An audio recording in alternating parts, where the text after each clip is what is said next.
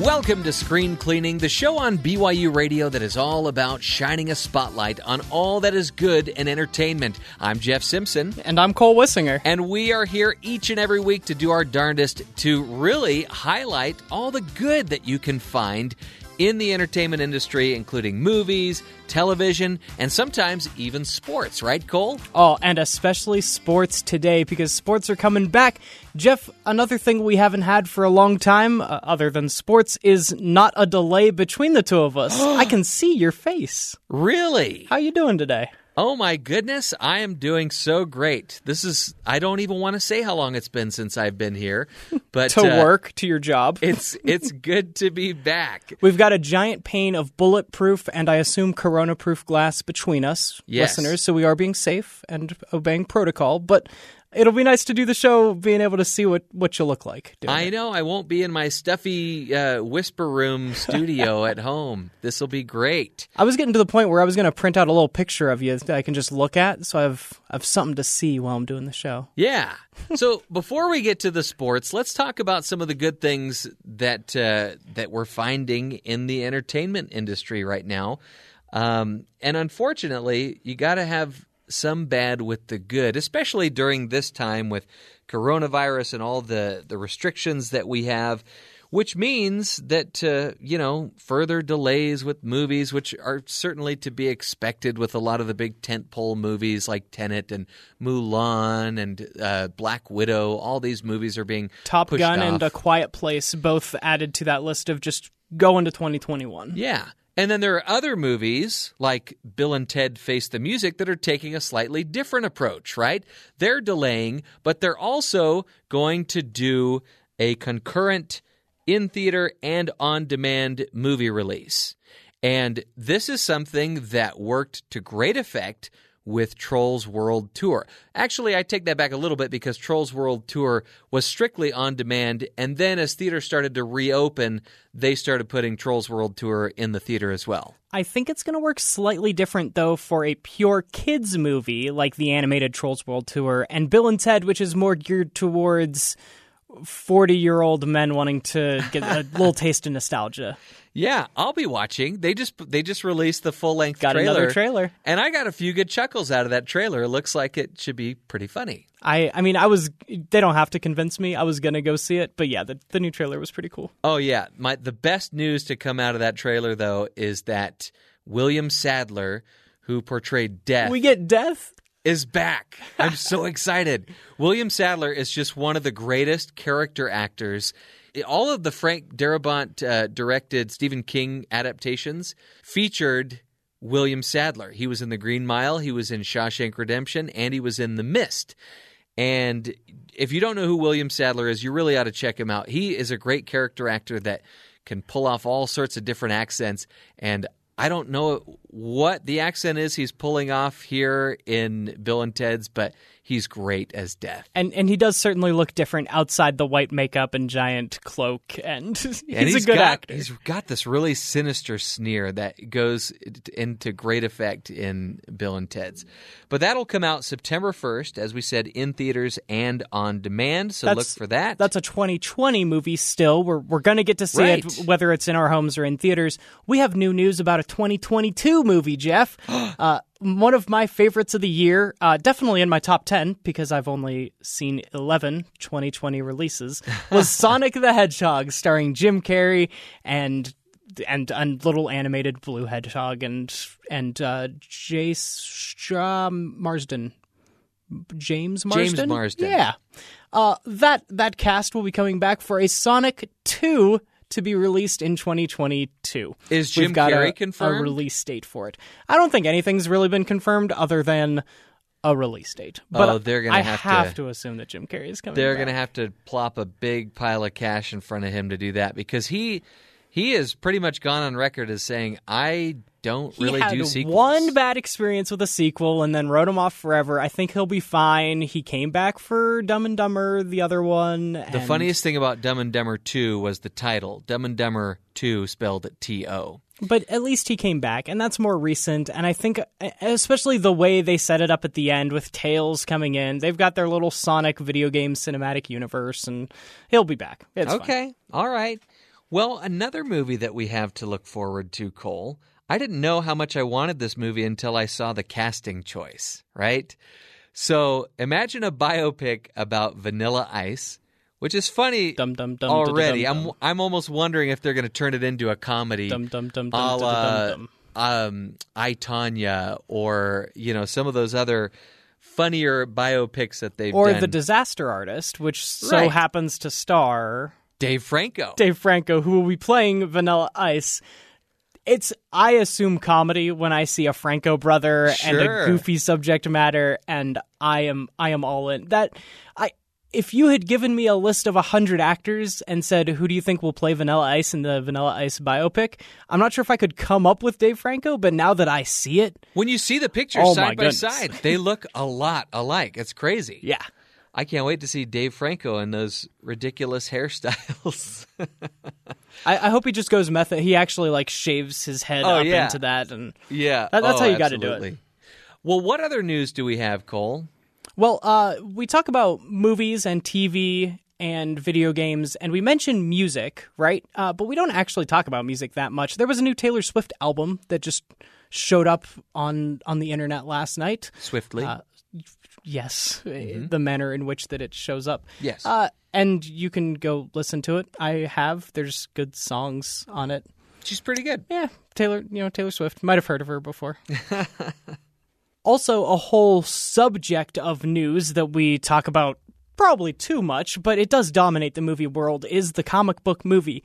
And right now is Comic-Con.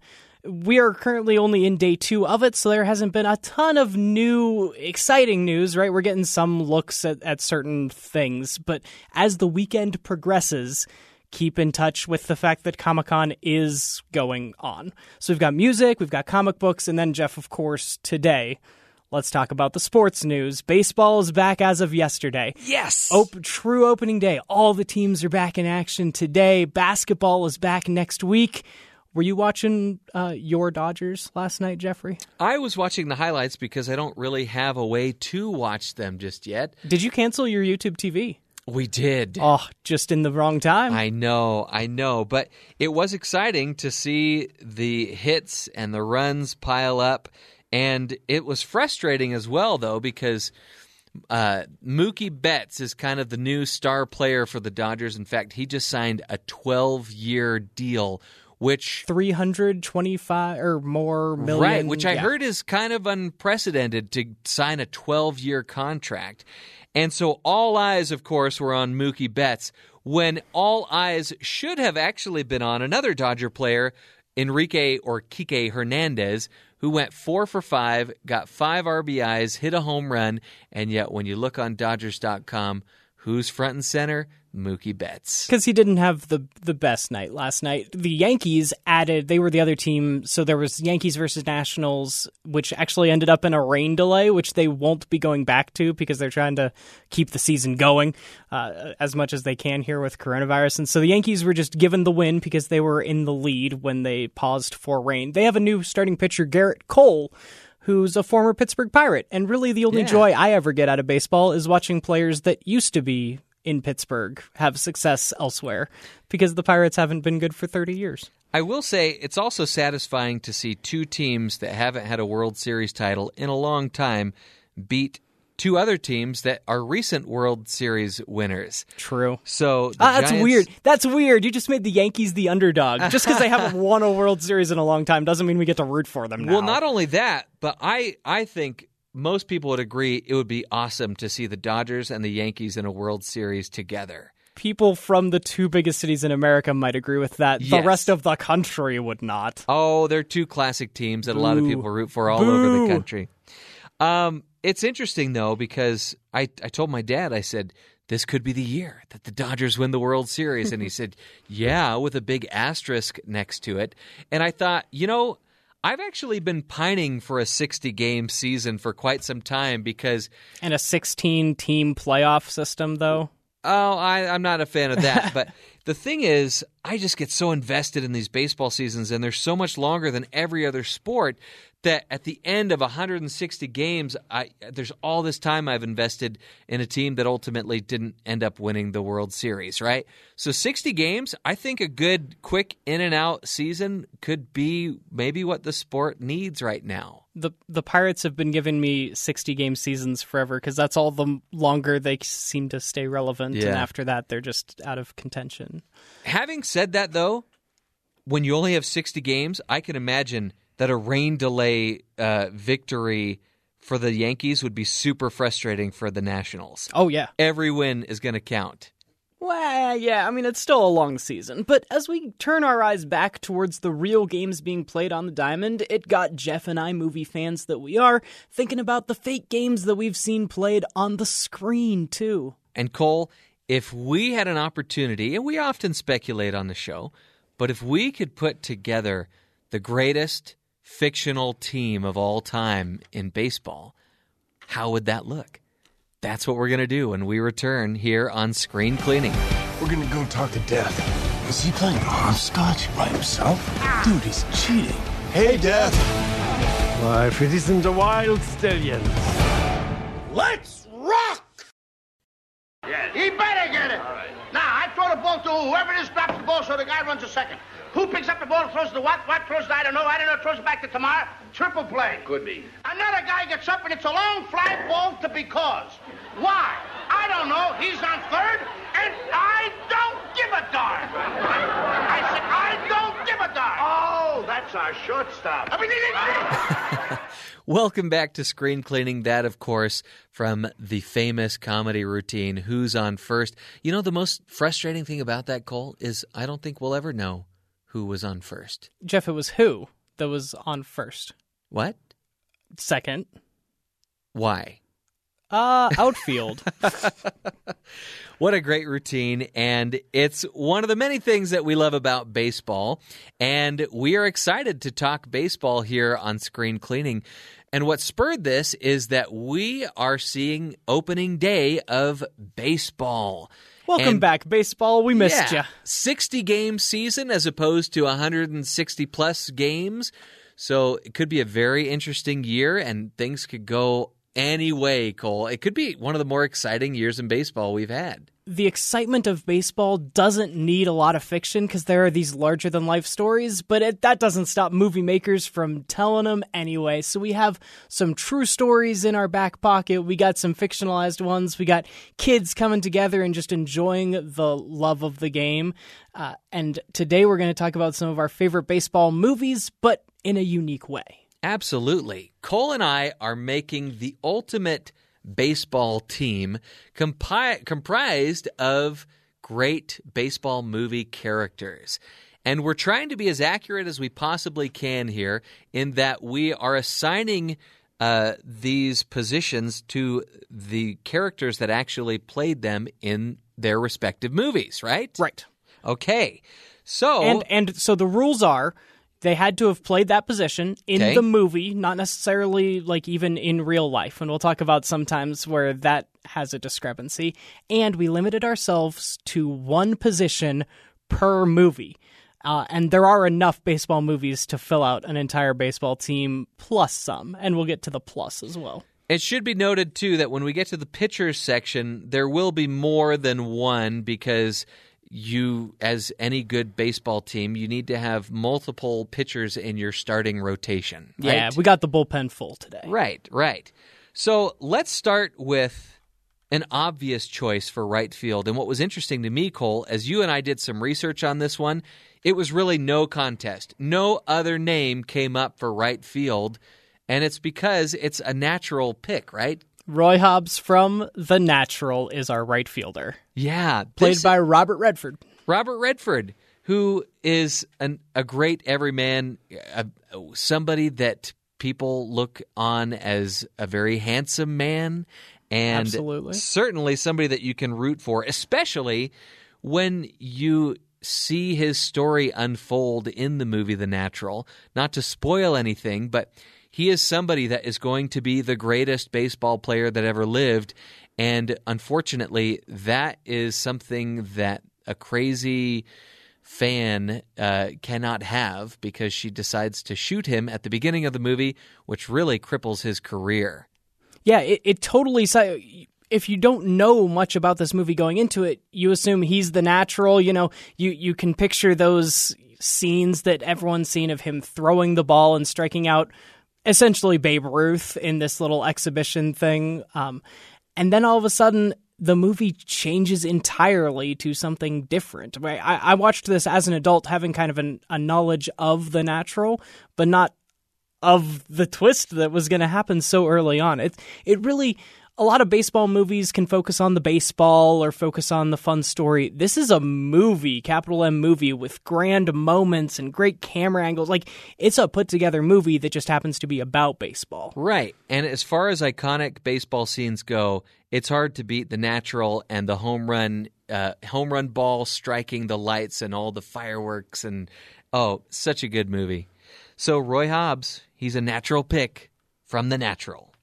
Now we have a center fielder, and it is going to be Joe Hardy from the movie and musical Damn Yankees. Now, I have not seen this, Cole. Why? Tell me about Joe Hardy and the actor who portrayed him in this movie. Portrayed by Tab Hunter, a heartthrob of the 1940s and 50s. The story goes that this long-suffering Washington Senators fan is sick and tired of watching them lose and lose and lose to those damn Yankees every single year.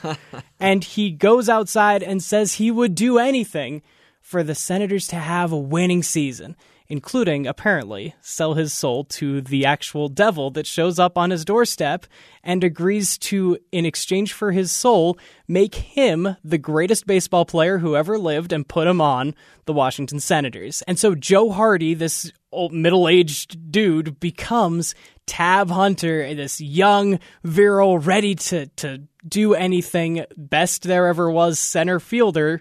And he takes the Senators all the way to the pennant before his deal expires. It's a classic twist on the Faustian mythos, but with baseball. Cole, this is amazing. I can't believe I've never seen this movie, but I've never even heard of the premise of this movie. This is awesome. And it was a stage musical on Broadway to begin with before it made the transition to Hollywood, and so there's songs all the way through it. He is an upright, golden boy, and he's married, and so he kind of leaves his wife for just this little period of time, and the devil, trying to get him to not renege on his deal and to suck him in more, puts out this little temptress, and he keeps rebuffing her advances, and it's just this sweet 1950s story, and it's got baseball and deals with the devil and everything else. Oh my goodness.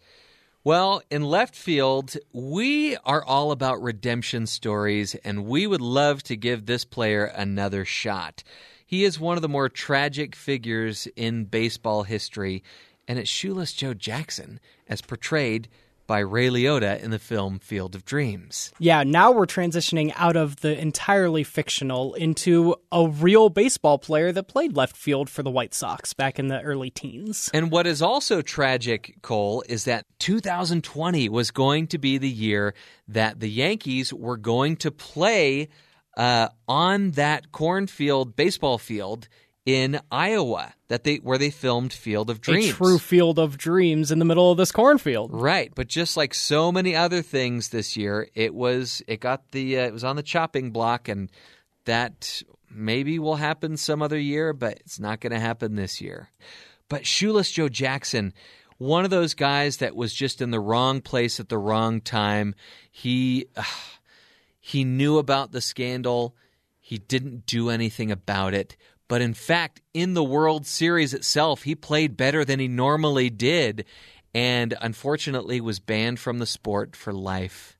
So, Cole, we want to give him another shot and have him start in left field for our team. The story of the 1919 Chicago Black Sox, as they were, has been told quite a few times. It crops up in The Great Gatsby, which is about that era. It appears in a fantastical element here in Field of Dreams, but their story is also in a movie called 8 Men Out. Shoeless Joe Jackson has a really good actor in that one as well. And so we kind of were waffling back and forth. Which one do we take? But we are turning towards the movie 8 Men Out for our third baseman. It's going to be when John Cusack portrayed Buck Weaver on that same White Sox team. Another tragic figure in baseball history.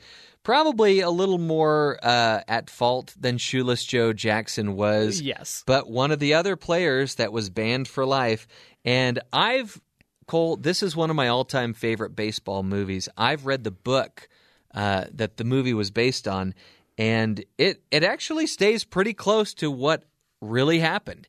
And what a great cast. Not only John Cusack, D.B. Sweeney as Shoeless Joe Jackson, you've got David Strathairn as Eddie Chakotay, you've got Charlie Sheen as Happy Felch, Michael Rooker, who from the Guardians of the Galaxy movies is in this.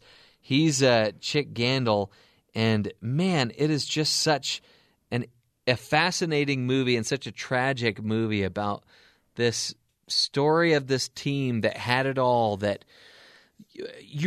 this is what I love about this movie, Cole, is that it really gets you to sympathize with these players.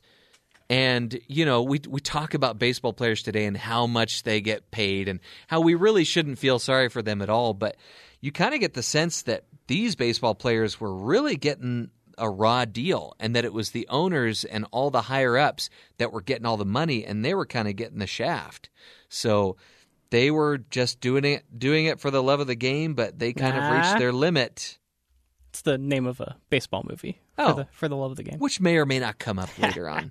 But Bucky Weaver, you've got third base on our team. You mentioned Charlie Sheen on the long roster of folks that showed up in 8 Men Out, and he's going to show up again here in a couple other baseball movies because he was that actual. He's a decent pitcher himself, as a matter of like the actor. But I think what makes a great baseball movie is the cast. You get an ensemble of an entire 9-man team, right? We're building our perfect team, but the best baseball movies have a whole team. And the cutest iteration of this, the one that kind of makes you pine for childhood yet again, is that in The Sandlot. So our shortstop is going to be the MVP of the Sandlot team. It was Benny the Jet. And he was portrayed by Mike Vitar. And what I like about this character is not only is he an amazing baseball player, but he's also the mentor of the movie, right? He takes Smalls under his wing and really makes him a part of the group. And Smalls kind of comes to his own by the end of the movie too, and really ends up being kind of the hero of the movie as well. So what's really cool, though, about the fact that Mike Vitar plays young Benny the Jet Rodriguez is that flash forward a couple decades, you get to see older Benny the Jet Rodriguez portrayed by Pablo P. Vitar. Now, wait a minute. They've got the same last name? Well, that's because they're brothers, Jeffrey. Oh, my goodness.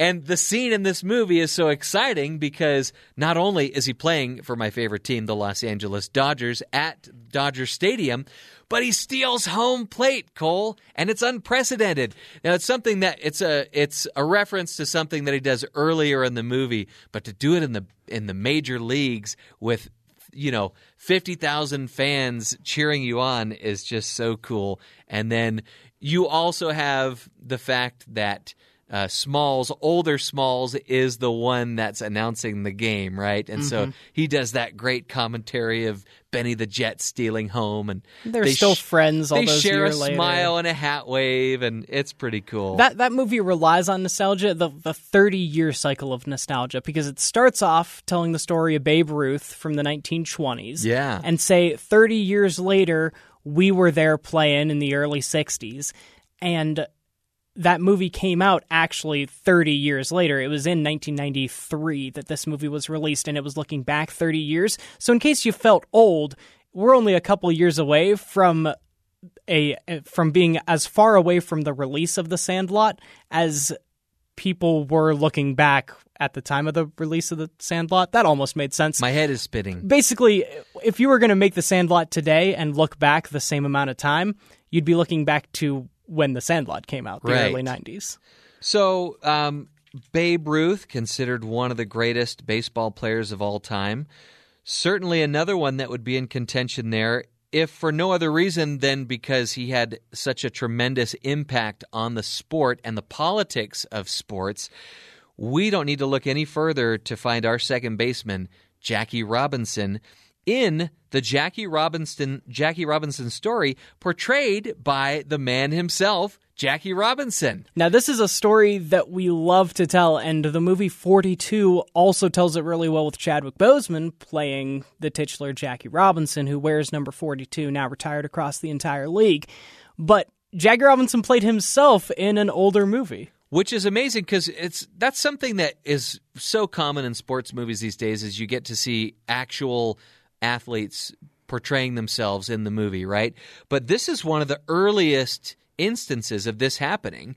He was the star of this movie. Now, granted, he's not as good of an actor as he is a baseball player, but I think that's one of the virtues of this movie is that Jackie Robinson plays himself in a movie that's really trying to tell his story, to do it justice, and to show just how influential he was to the sport and to the civil rights movement. On the Michael Jordan scale of athletes acting, where would you put Jackie Robinson? Because Michael Jordan in Space Jam, although we all love Space Jam, not actually the best actor. I'd say Jackie Robinson. It was certainly a more sincere performance, I will say. Nice. Yeah. So now we need a first baseman. If we've got the rest of the infield taken care of, where do we go here? Well, Cole, this is from a movie that you have not seen, and I've only seen it once. And it's not the greatest baseball movie ever made, but it's certainly the person that portrays this character is very likable, even if he is passed on. And it's in a movie that actually has a clever premise. It's called Mr. 3000.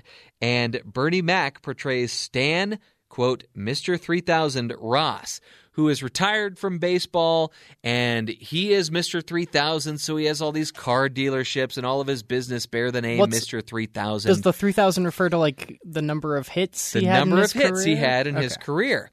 Well, it turns out somebody's done the math, and he actually has not garnered 3,000 hits, but only 2,997 hits. Those stat guys always keeping us down. In a fun twist, he comes out of retirement to play for the Milwaukee Brewers, and I'm sure what could only be considered a publicity stunt, and to save his brand of Mr. 3000. Mr. 2,997 just doesn't have the same ring to it, right? So he comes back to get those last 3 hits, and you see another theme here that you see a lot in baseball movies: the old retired or should be retired baseball player that acts as a mentor to the much younger baseball players. And so we love those types of underdog come out of retirement stories. So for that reason, Mr. 3000, you've got the position at first base. Our catcher is going to be the girl on the team because A League of Their Own is one of my favorite baseball movies, and the star of that movie is Geena Davis, playing Dottie Hinson, the best player on the team, and the one that kind of glues all these folks that have never really been in the spot like this before together. And as she is also a mentor to her younger sister, the pitcher. Yeah.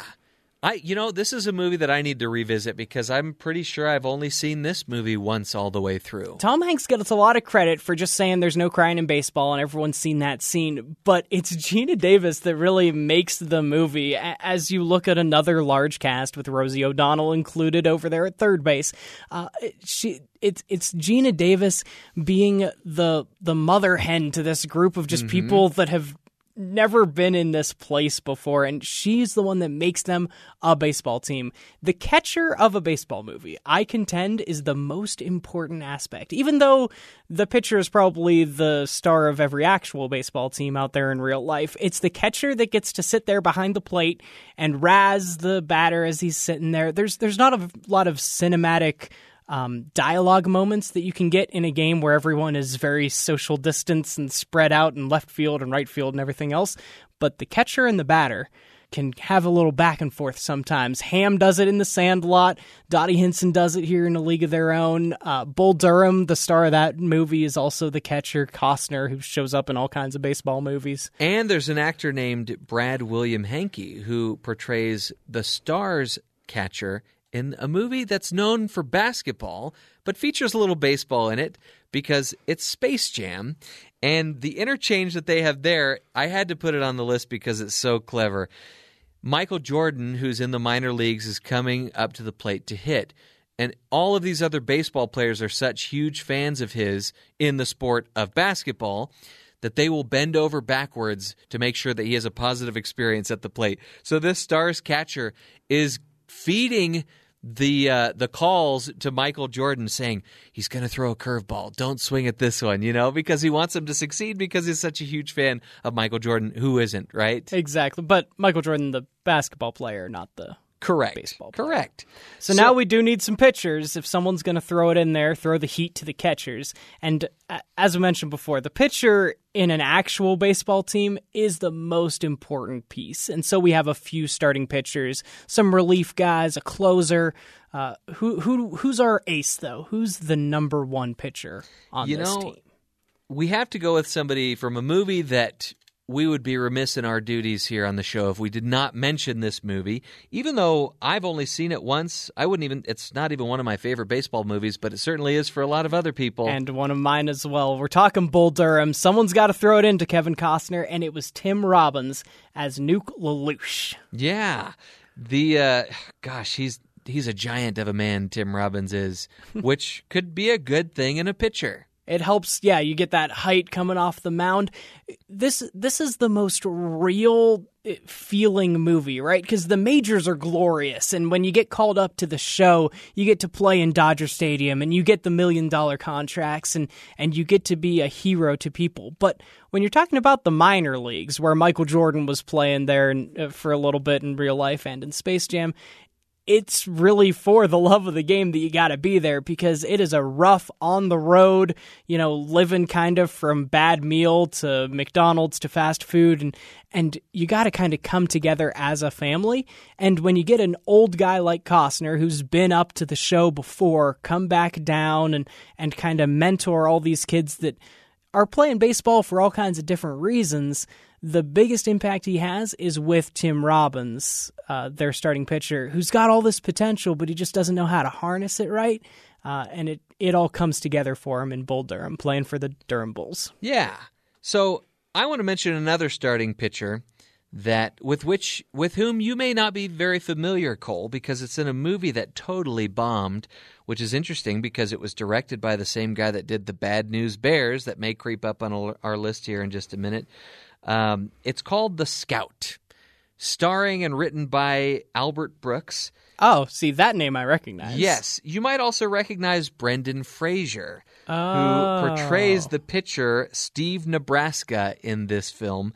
And the reason he would unquestionably be one of our starting pitchers is because not only can he pitch into the triple digits as fast as 110 miles per hour, so it's a bit of a stretch, but he can also knock home runs out of the park, Cole. Everybody's dream baseball player, right?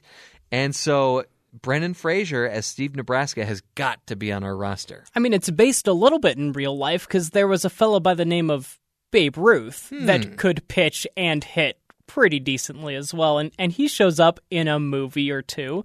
The Pride of the Yankees was one from the early 40s where Babe Ruth was portrayed by Babe Ruth. There you go. So compare this to Jackie Robinson's performance in the Jackie Robinson story, and you get this fun-loving, charming babe of a guy in Pride of the Yankees, and it's such an entertaining element and virtue to this movie that they actually got Babe Ruth to play Babe Ruth. Now, the real star, remember, Pride of the Yankees is the one that's really, I think, more about Lou Gehrig. He's the one that gets the big speech at the end, and he's a first baseman, but you can't make a baseball list without having Babe Ruth on there somewhere. And so we're going to have him play out of position just a little bit, but where he was comfortable in real life, starting pitching. Yeah.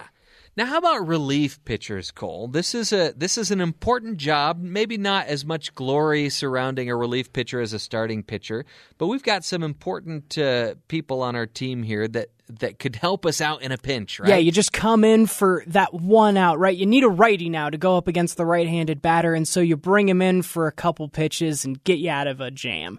And if I'm going to do that, I'm bringing in the rookie, played by Dennis Quaid. Jim Morris, and it's based on a true story, Cole.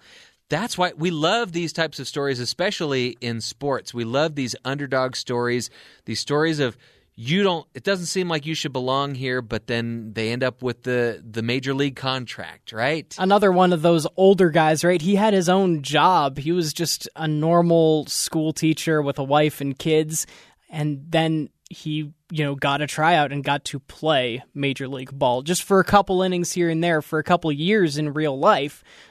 But that's a great middle reliever, and it's a great story that goes around it.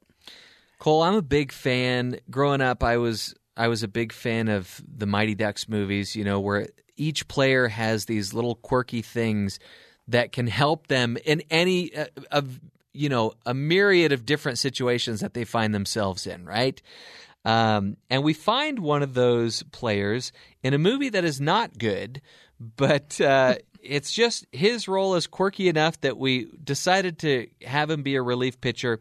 Carlton Doc Wingate from Major League 3. Now, this is a player that pitches so slowly that his pitches don't even register on the speed gun, right?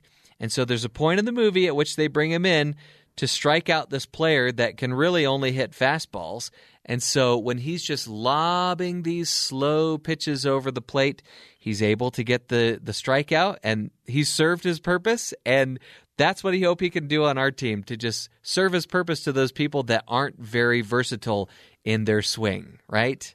Now, the Major League franchise kind of built around this shtick of a bunch of weirdos coming together, and it's in the first and unarguably best Major League movie, Major League, where Wild Thing, played by Charlie Sheen, comes in as a closer, and I want him as our closer as well. Oh, absolutely. And it was so cool when the Indians actually went to the World Series with the Chicago Cubs, and Charlie Sheen, resurrected his character, so to speak, went to Chicago, and he's like, oh, they need my support, and got dressed up and everything.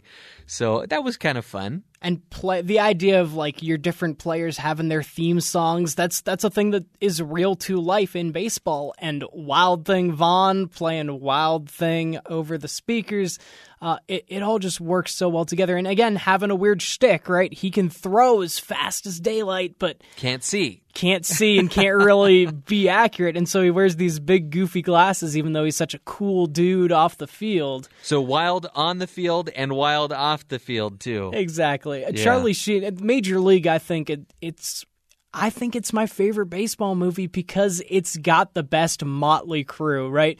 If we only could get one guy, I want it to be Charlie Sheen. But you got Willie Mays Hayes running out there so fast, as long as he can just get on base. You got Corbin Burnson out there at the third, diva, who's just the older guy, thinks he's better than this team, because the whole shtick of the movie is that, the owner is trying to lose so that she can sell the team and go to Miami, to move out of dismal old Cleveland. But Cleveland gets its day in the sun by the end, and they get themselves to the playoffs. Yeah. So earlier we talked about Robert Redford in The Natural, who had a career that didn't go the way it was supposed to, right? But there's actually a real-life person on our list whose career also did not go according to plan. And we want this person to take our manager spot, and it's Billy Beane, as portrayed by Brad Pitt in the film Moneyball. If anyone can bring together a motley crew, it's gotta be Billy Beane, because he used analytics the way no one had ever done before to build the perfect cheap baseball team. As a fan of the Pirates, as a long-suffering fan of a small market team, it is a beautiful underdog story to see someone be able to beat the Yankees, not at their own game, not by going out and paying the guys more, but by finding a team that can fit together and everyone can do a job, right? Major League is hilarious because you got everyone that can do kind of one thing good. Moneyball is a great movie and a great real story because they did get a bunch of guys that could do one thing good, get on base, or, drive in runs, or, run really fast and steal bases, and it worked in real life. Moneyball is kind of, it's inside baseball. That's a phrase that people throw around, and it's actually inside of actual baseball here. For people that aren't familiar with baseball, this can have such an eye-opening holy mackerel, they did this kind of feel. And the way the movie blends real, footage from that long winning streak that the A's had with a bunch of guys that actually played minor league ball. Chris Pratt is also on the team. He's over at first base, but everyone else on this team had played baseball before. So whereas sometimes baseball movies don't quite look convincing when someone's pitching or, picking up a ground ball, this movie looked good. Yeah. Oh, and it's just such a good, solid baseball movie all around. And it's interesting because I think Brad Pitt and Robert Redford look exactly the same. I think there's so many similarities there. What about a coach, Cole? Who are we going to get to be our coach? Well, if there's one guy that can cool off Brad Pitt's serious nature, it's probably Walter Matthau from the Bad News Bears. Morris Buttermaker? So this is from the original, not the remake. But the Bad News Bears were just a bunch of kids that couldn't win at all.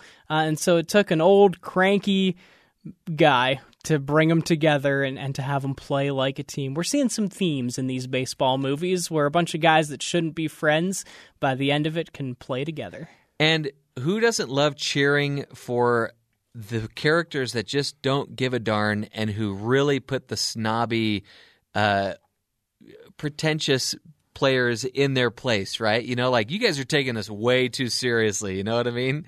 So, yeah, you got to love those characters. The Bad News Bears are those underdogs. And if there's any guy that taught us that baseball should be fun, I think it's our owner. It's the kid from Little Big League, Billy Haywood, played by Luke Edwards, that really is a 12-year-old kid that all of a sudden owns the Minnesota Twins in this movie and teaches all these guys that maybe got lost up in the money or the celebrity of being baseball players to just have fun again. Let's do some goofy trick plays and let's pretend we're out on the sandlot once again. And not only that, once he is the owner and butts heads with the manager whom he fires, he names himself the manager of the Minnesota Twins. So he's the owner and the manager. My commitment to whatever elementary school has now ended. I'm going to be the manager of the Minnesota Twins. Yeah, and one of the funniest scenes in the movie is when they're getting ready for the big game at the end of the movie. This is going to determine who's going to the playoffs, right? And he enlists the help of the other baseball players to help him with his math homework. And none of them can agree on what the answer is for how many hours. That old math question of how many hours does it take to paint a house, right? Oh, it's such a charming, cute scene. I didn't realize how much elementary school math I'd forgotten until I watched this movie again, because I majored in statistics in college, Jeffrey, and partially because I love sports stats so much, and that story of Moneyball intrigues me. I didn't actually know the answer to that fifth grade math problem. Until Jim Bowers, as portrayed by Jonathan Silverman, one of my favorite characters from the movie, comes in and does like a mic drop. Here's the answer to the question. and then, oh, by the way, here's the answer to that riddle that you've been asking throughout the entire movie. That was clever, too. Yeah. Oh, my goodness. I love it. I grew up watching it, and what a fun, cute movie. So our team is in place. We got a coach, manager, and front office there, too. So what's there left to cast? Well, Cole, how about an announcer? The announcer's job cannot be understated. The importance of his role, I should say, cannot be understated. So who better than another actual life announcer that is really the announcer of baseball, really. When you think about the all-time greats in baseball announcing, sure, you might think about Harry Carey. You might think about one of your favorites, Cole, Bob Uecker, who also shows up in Major League. Just a bit outside. Who, it should be noted, other than Corbin Burnson, is the only other cast member to appear in all three Major League films. But you've got to include Vin Scully as the announcer of this baseball league.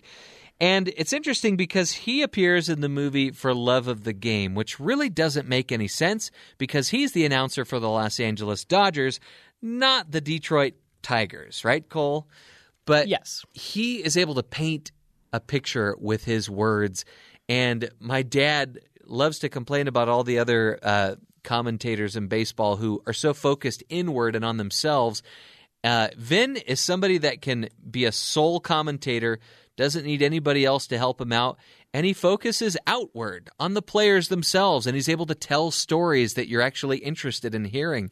So who do you call on when the dramatic stakes are high? Vin Scully, of course. It's the perfect solution, and we're glad that he made an appearance in the movies. Another way the 2020 baseball season in real life is going to be a little different is because there are no fans that are going to be allowed in the stadium. That atmosphere of everyone getting together and cheering and trying to catch the fly balls that fly off foul or whatever, it's not going to be there. Some stadiums like Dodger Stadium is putting up little cardboard cutouts of fans. With actual crowd noise, right, that they've had pre-recorded. Yeah, sure. But for our fictional best baseball team from the movies, we got to include some fans. And there's been plenty of times where in just movies, even unrelated to baseball, they go to a baseball game. Like when Ferris Bueller on his day off goes to the Cubs. Swing batter. He can it. Swing batter. And outside Wrigley Field it says, "Save Ferris," while he's just, enjoying a game. Yeah, and it's funny because they just had Josh Gad did one of those Reunited Apart series. He did it with Ferris Bueller's Day Off, and apparently Alan Ruck had a friend that would go to baseball games and do that, and so that scene was kind of ad-libbed, right? Angels in the outfield, you got to put them as the best fans. Yeah, I almost wanted to put the Angels in the outfield as we were trying to figure out who'd be at right, center, and left. Yeah. But really, they were more of a moral support for the team and a supernatural support. But it was the fans. My brothers and I, there have been times when we've gone to a baseball game and just randomly we'll stand up and start flapping our wings the way that they do. I don't even know if they do that at Angel Stadium. I haven't seen very much of it. I'm from Anaheim. But it was just corny enough to work in the movie. Little Joseph Gordon-Levitt standing up and getting everyone on their side. There was a scene in a really, really good movie, Boyhood, that occurs at the Astros field where in the years that Roger Clemens was there. And Boyhood already was just kind of telling the story of childhood through these years, filmed over the course really over 12 years by Richard Linklater, a huge baseball fan himself. And so he had to include baseball as a part of every little boy's childhood and going to the games with your dad and just that stadium environment. Even though the players and the story wasn't about baseball was a part of the story. And fandom is a major theme of a movie that you've never seen, but I would highly recommend to you, Cole. It's called Fever Pitch. It's one of the Farrelly Brothers movies. They didn't write it, but they directed it. It's one of the few Farrelly Brothers movies that isn't like an all-out, gross-out movie. It is actually just kind of a romantic comedy that happens to take place in the baseball world, right?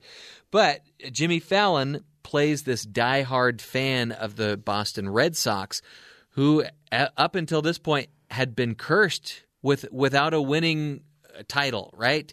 Since the early 1900s. And this movie came out the year that the Boston Red Sox went on to win the World Series. They just so happened to be filming the one time, and they had to change the script. They had to change the ending to coincide with it. If there was any team in 2003 or before that you could just assume would end in disappointment as you're writing this movie about, Jimmy Fallon having to come to terms and, realize that baseball's not that important because they're just right? They're going to lose every year anyway. Well, oops, the Red Sox won it this time. And I love the fact that a member of that team in that year was Dave Roberts, the current manager of the Los Angeles Dodgers. It all comes back around. What about a fan that we don't want out in our stands? Ooh, probably Robert De Niro.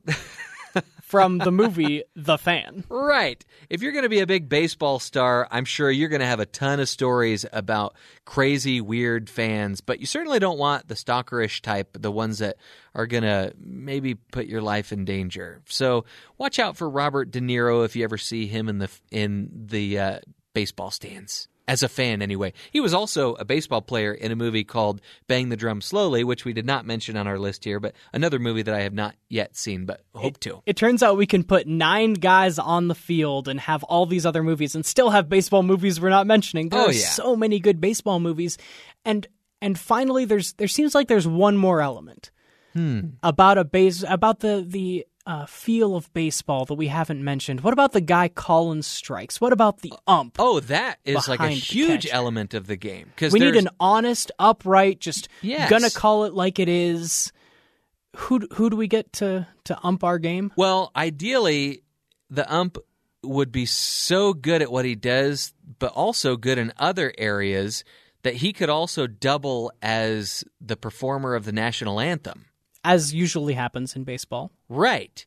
So I'm thinking we get Lieutenant Frank Drebin, a.k.a. Enrico Palazzo, as portrayed by Leslie Nielsen in the film The Naked Gun from the Files of Police Squad! ! This is truly the best baseball moment on the silver screen in a movie that really has nothing to do with baseball, but the climax happens there at Angel Stadium because we're in Los Angeles. And as Leslie Nielsen is trying to find the bad guy, he goes undercover as an ump. I defy you to find any baseball scene from any baseball movie as funny as this montage is. Strike? Not only can he sing and call strikes and balls, but he can do the splits, he can do the moonwalk, he can pull out a gun and save an entire stadium full of people from an assassin who is played by Reggie Jackson. Of course. We don't want to explain it because it's just too wacky of a premise to try to explain, but you got to watch The Naked Gun from the Files of Police Squad. There are probably 1 or 2 scenes that you would strongly want to consider editing out for younger viewers. Just fast forward to the baseball one. It's fine. Just Google Naked Gun baseball scene, and there you have it. Yeah. Leslie Nielsen bringing us the best baseball moment, not even from a baseball movie. I like this team, Jeff. I think we could go up against anyone. This would make for the greatest baseball game ever played all around, Cole. I agree. Well, we've had such a great time putting together the greatest baseball team, and really all that goes into making the greatest baseball game in the history of baseball. This is going to be a very historic year for baseball for a number of reasons, least of which is the fact that it's only going to contain 60 games. So really, anything could happen. It could really make for a more exciting year, I think, Cole. When are they going to make the movie, the 2020 baseball season? Right? Yeah, it's totally going to happen. You know it will. Well, when we return, Cole and I are going to share, once again, some of our favorite baseball films with you. And a great place to start if you're looking for a good sports movie and specifically a good baseball movie. But then, of course, we'll do a little panning for good. That's all up next here on Screen Cleaning. Rolling down Imperial Highway, the big nasty lady at my side.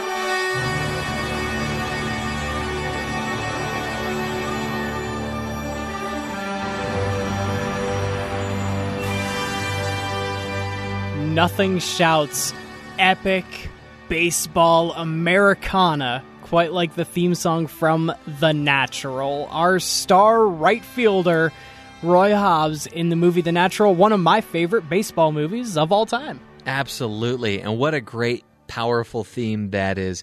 And it's really the type of anthem that we can imagine having behind my favorite sport of all time, and really America's pastime. I know it probably hasn't aged well as some of the other sports. A lot of people like to complain about baseball, but one thing that we can agree on, Cole, is that there are some really great baseball movies. And if I had to pick my 3 favorite baseball movies of all time, they might even be in this order, although the first 2, they could go either way. Field of Dreams, nominated for Best Picture, and just one of the most inspirational movies and movies about faith that you can see. 8 Men Out, a tragic story that strays pretty close to what actually happened, filled with a great cast and ending with such a tragic, bittersweet moment. Moneyball, probably the greatest movie made about the business of baseball and the analytics that go behind baseball decisions, these big baseball decisions that have to be made year in and year out. And a great script by Aaron Sorkin. Absolutely. Great leading man in Brad Pitt. Those would be my 3 favorite movies. I've already established my favorite baseball scene from The Naked Gun. I was going to mention Aaron Sorkin if you didn't, because Moneyball is just outside my top 3, just a bit outside my top 3 baseball movies of all time, which includes The Natural, because that's the most epic and grand movie, and it's the most feel-good. I like the sports movies that are inspirational.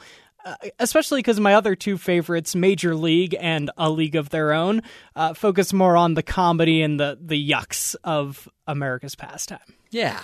Well, Cole, we've got to end the show by doing a little panning for good. There's good in them there hills.